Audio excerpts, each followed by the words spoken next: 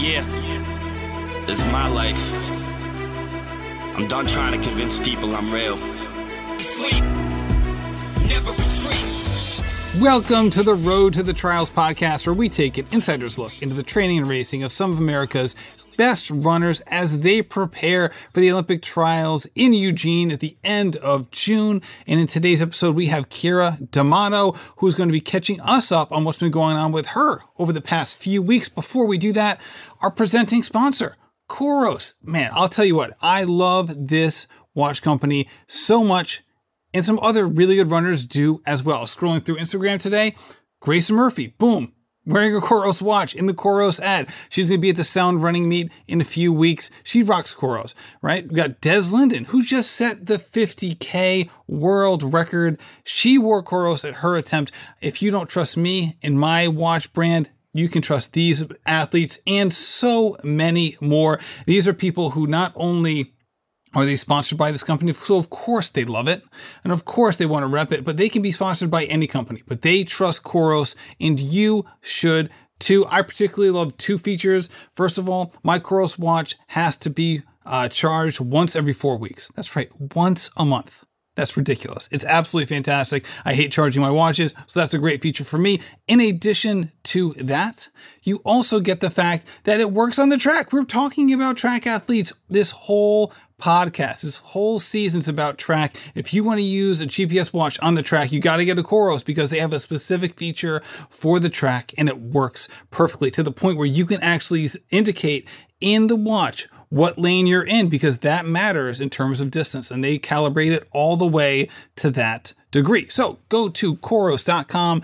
That's COROS.com today and use code TRIALS to get a free swag bag at checkout. So let's get into it with Keira D'Amato. All right, Keira, welcome back to the show. Hey, chitty chitty bang bang, it's in the house. How you doing? We're looking at you live here. We got a little mini audience here during the day, which is fun. Got some people who are potentially going to enter some questions in the chat box later. If not, it's just kind of fun to have these people along. So I'm excited to chat with you. I'm Chitty Chitty Bang Bang in this podcast. I got your name on the panel here. It's K Diggity, no doubt, which I love. I love the old school hip hop references that are in your game. Yeah, I don't have much of a game, but I'll do what I can. I do want to do one disclaimer to people in the chat room. I am an open book, but I will not answer spelling questions. So if people are putting spelling bee questions into the chat, I am not even going to take a stab at it. I guess actually, here's the thing. If they do put something into the chat, a spelling one, I'll know how it's spelled because they'll ask me to spell it, right? But I'm going to say that's the only thing you can't ask me. Well, I guess if it's a multiple choice question, then you're going to be, especially if it's like, none of the above. Which is always like, no spelling questions. Math, I'm okay with, no spelling, but other than that, I'm an open book. I love that. This is a great reference to a podcast that you did with Ali Feller like a year and a half ago, where you brought up your spelling issues in a very open and honest way. And then I think Allie was like, I might tell you offline the word that I couldn't spell, but she left like everyone hanging, which was so funny. Because Allie is also an open book. She made me promise not to tell, and then she told me, and I already forgot, or else I would probably have spilled her secret. But she was like, I'll tell you offline. I'm like, if you want to keep it a secret, you don't tell me anything. So unless you're okay with the world knowing, but I guess it's okay because I have a terrible memory. So I've already forgot her word. It was a tough word, though. I do remember it was really tough being like, I can't even spell that now. And you were asked to spell that in 4th grade. I can't remember if she told me or if she said it on a show. Because now like my whole life is like done via audio. So like, I'm like, was that a phone call? Or was that a podcast that I do with her once a month? So now I'm like, do I say it? I don't know. Like, I feel like I could say it, but then part of me is like, wait, I might have been told to me in confidence. I can't remember. I basically can't distinguish between the two anymore. I know. Yeah, me too. I also have some dreams that are like creepily real. And sometimes I can't even tell the difference of like dreams and real life sometimes. I feel like this last year has just been like a chaotic blur, but. Are your dreams usually like an amplification in a positive way of what's going on in your life, a negative way, or just weirder?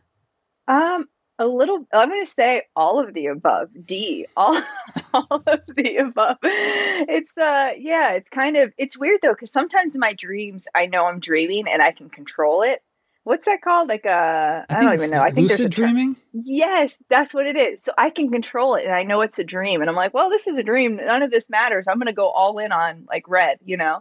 There you go. So you gamble in your dreams, or is that like a metaphorical going all in on red? Like a metaphorical. Yeah. Yeah. But I still know myself and I follow all the same rules that I would have in life. But I know that I'm dreaming. So if I'm in trouble, I'm like, well, I'm in trouble. I'm just going to fly away because I can do that right now and be like, peace out. I'm flying. Oh, that's nice. Yeah. That's a great point. I wonder, your kids will have like the same thing going on, but like they're like, wait, am I dreaming or is this real? And they're gonna be sprinting around the house, and all of a sudden your husband will tackle one of them. They're like, wait, still don't know. Still don't know. This could go either way. Yeah, exactly. That was great. I think the D'Amato family. I'm forgetting the exact name of it, but you have like these like competitions of various items, whether it's apples, snacks, so on and so forth. They get very involved. I feel like these are like whether it's comedically or just drama or just like these are like 36-hour affairs. They feel like they take up a lot of time. It seems like. Yeah, they do. We all get really into it too. I think we're all like competitive in our own different ways.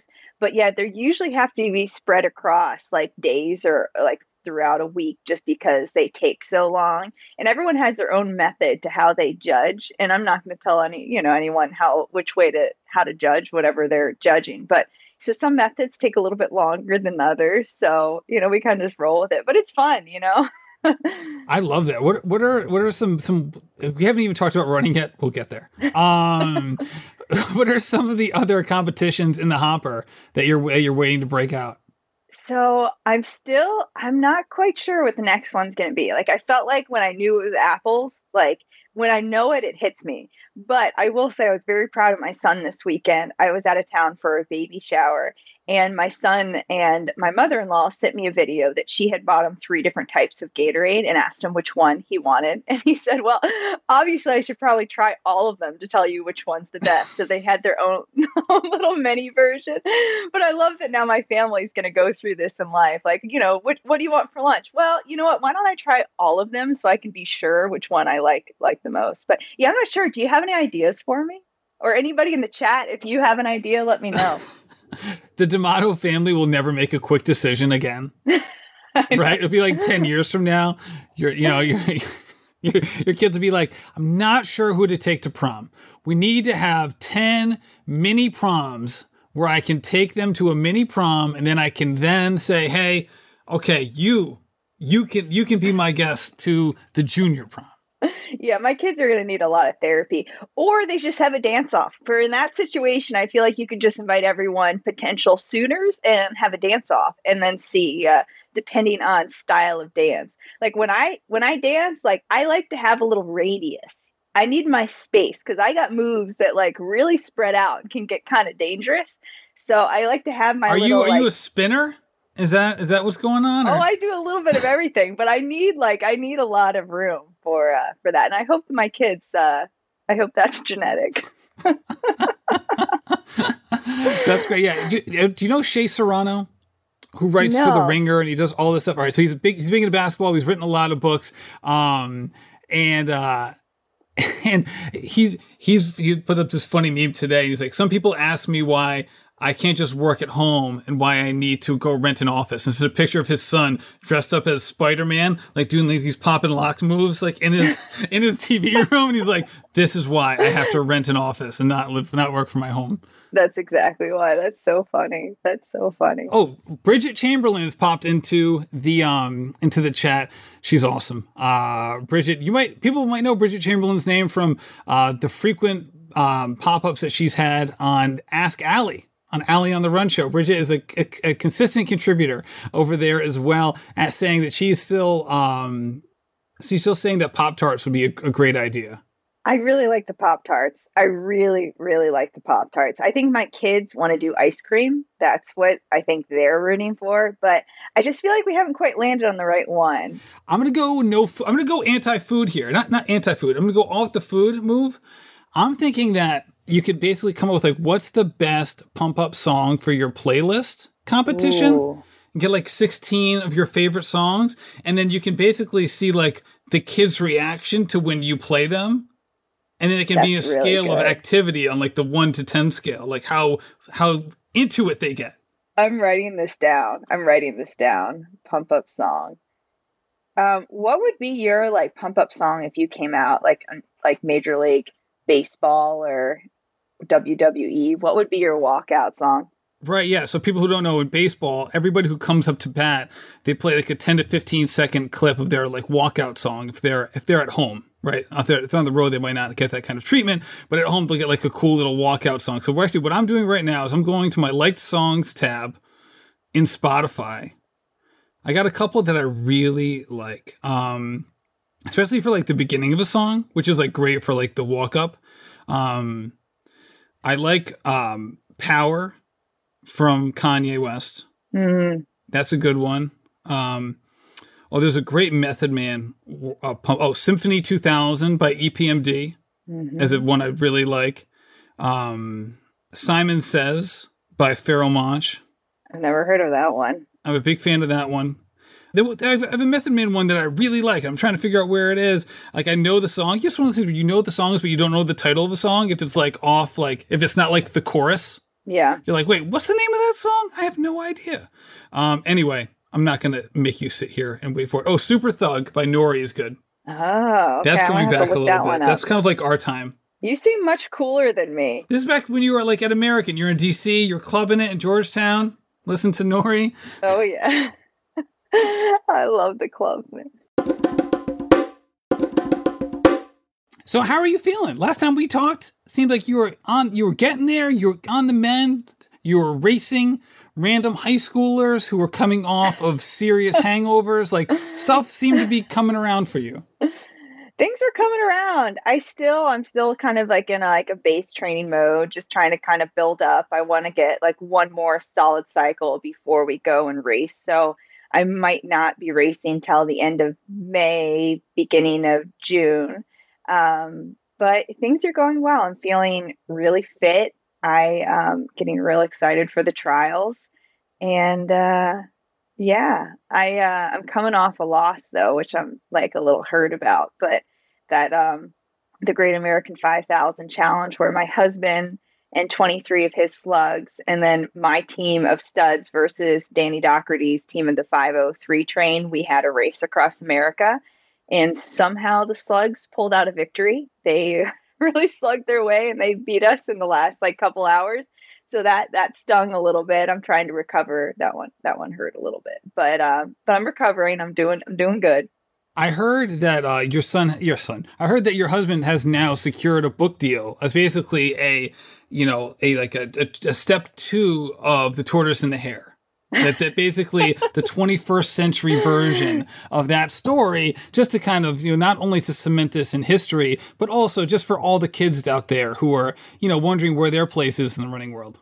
He would 100% be all in for that. And he would write a huge book out of that. He's someone that can just talk and talk and talk. So I bet he could fill up a chapter book full of tactics that the slugs used against the studs. But yeah, well, that one stings, I mean, at least we were second and not last like Danny's team, but that hurts a little bit.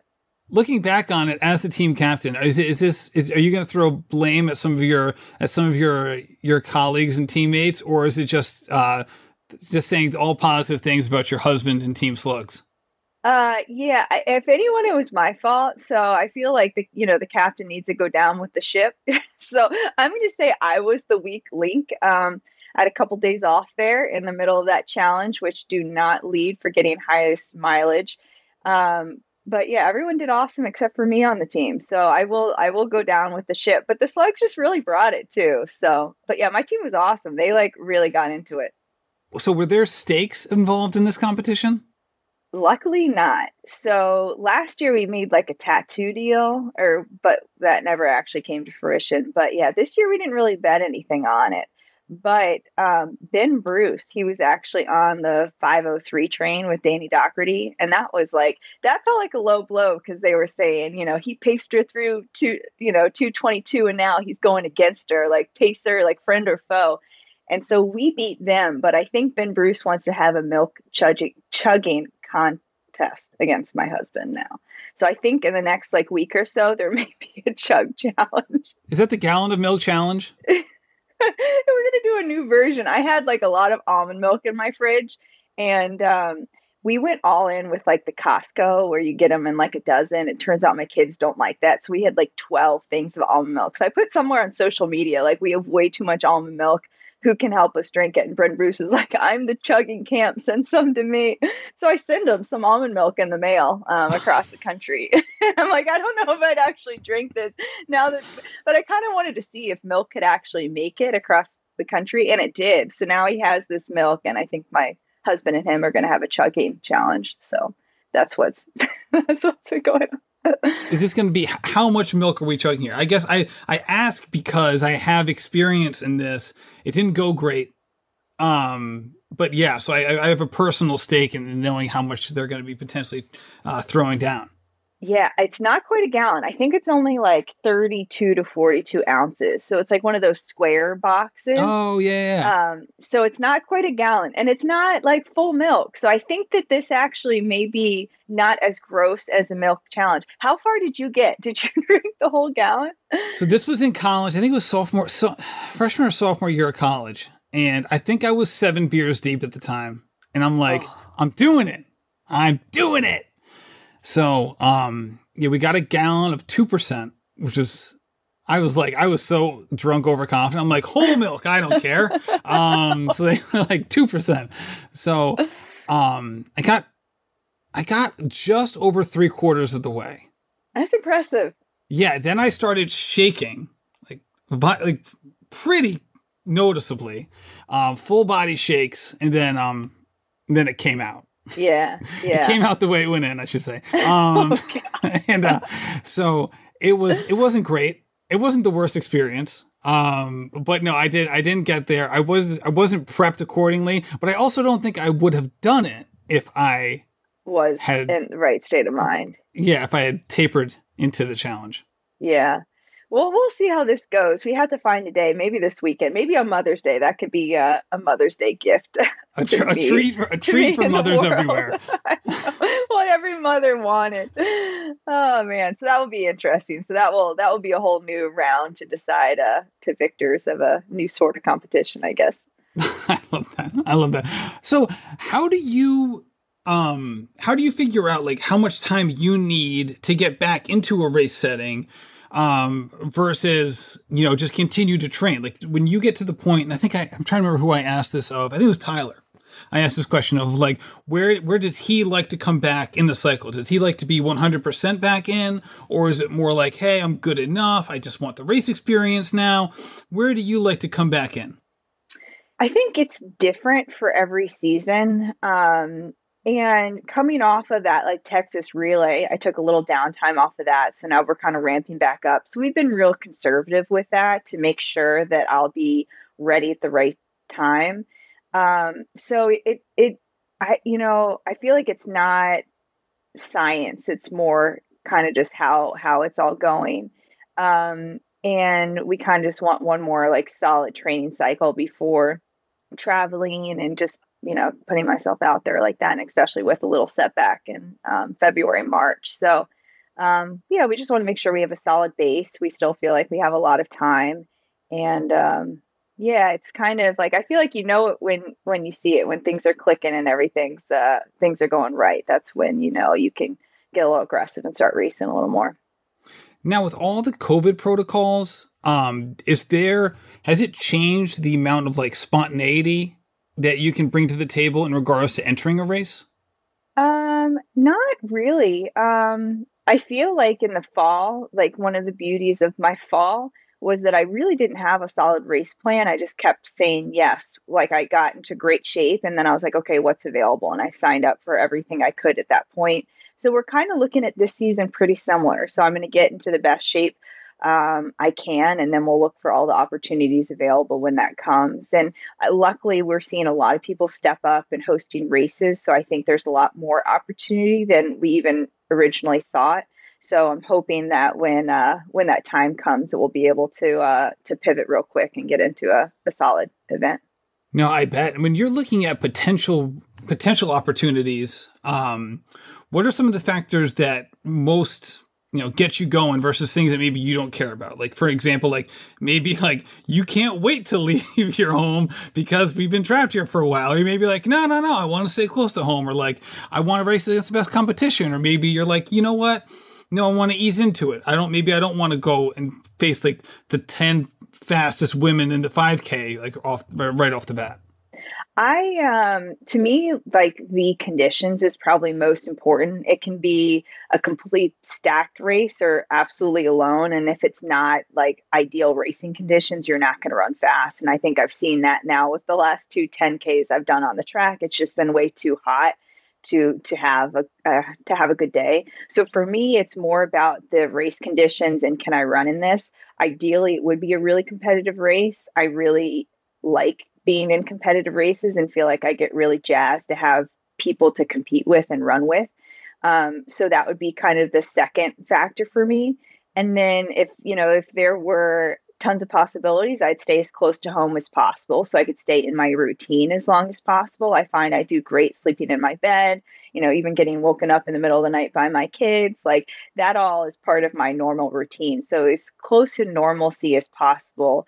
And then from there, just the closer the better. I mean, traveling a few different time zones, it's fine. And I've shown that I can do that, but it's more ideal to stay a little bit closer and in that same routine. So, but at this point too, it's kind of like beggars can't be choosers, so when push gets to shove and I'm ready to race, I'm just going to see what's available and fill those in. So do you feel like at this point you're doing you're reaching 100% when it comes to what you want to do in a training week, or are you still tapping the brakes every so often? I'm tapping the brakes. I think that my coach and I have seen that it's much better to train right under that red line than it is to go over it. So we've been a little bit more conservative lately. I think we really pushed the limit the first half of the year so far, and we've seen a lot of gains from that. And I've gotten a lot faster and a lot stronger. And so now I think we just want to make sure that we get in the solid training, and I'll be ready to go on race day. All right. So it's not because of injury or anything. It's just more of just a conscious choice. Yeah. Well, I've had we've also taken some time too, and I have just a little imbalance that we were trying to make sure didn't become a bigger thing. So we've been careful with that also. So I've been doing a lot of strength exercises too, just to make sure that I have the strength to keep building forward. So, yeah. That's tough because you put in a ton of miles. You're so used to running, and then you have that imbalance. I always wonder how people, especially at your level, in terms of how much work you're doing, can train through that. Because I feel like for me, I'd almost be like a hypochondriac about it. I would just keep how am I feeling now? How am I feeling now? How am I doing now? How am I doing now? And it would probably exacerbate the symptoms. How have you dealt with that? There's such a fine line between being paranoid and being aware and addressing everything that comes up, and then being too in your head and too paranoid.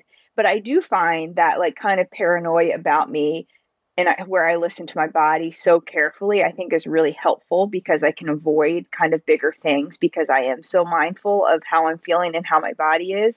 But then you don't want to get so paranoid and in your head that you start making something out of nothing, right?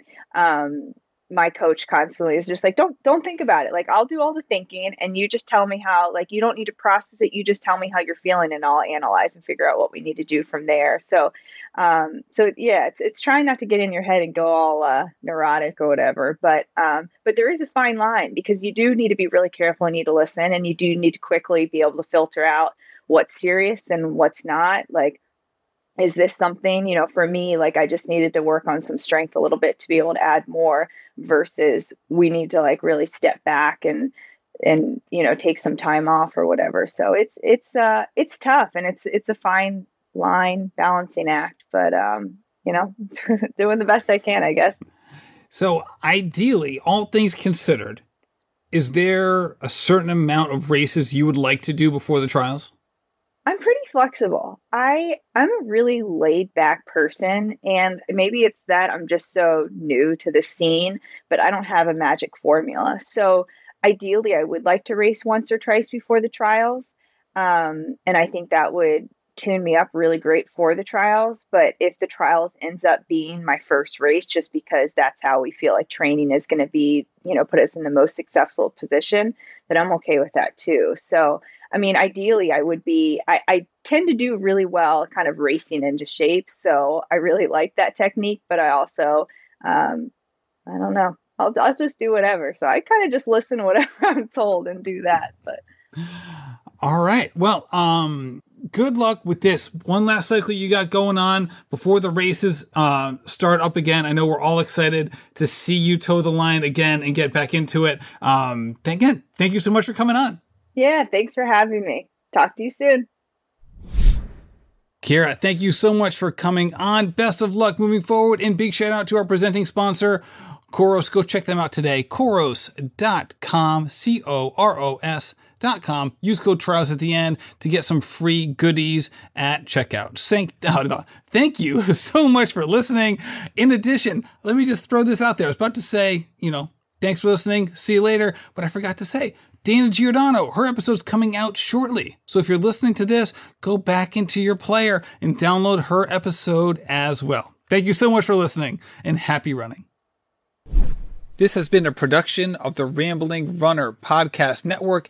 Thank you to my producer, David Margetti from In Post Media. Also, thank you to Meta P for the music in his song, Evolution. Never retreat. They stand their feet. Plan me reach. I ain't settling cheap. Crushing is deep.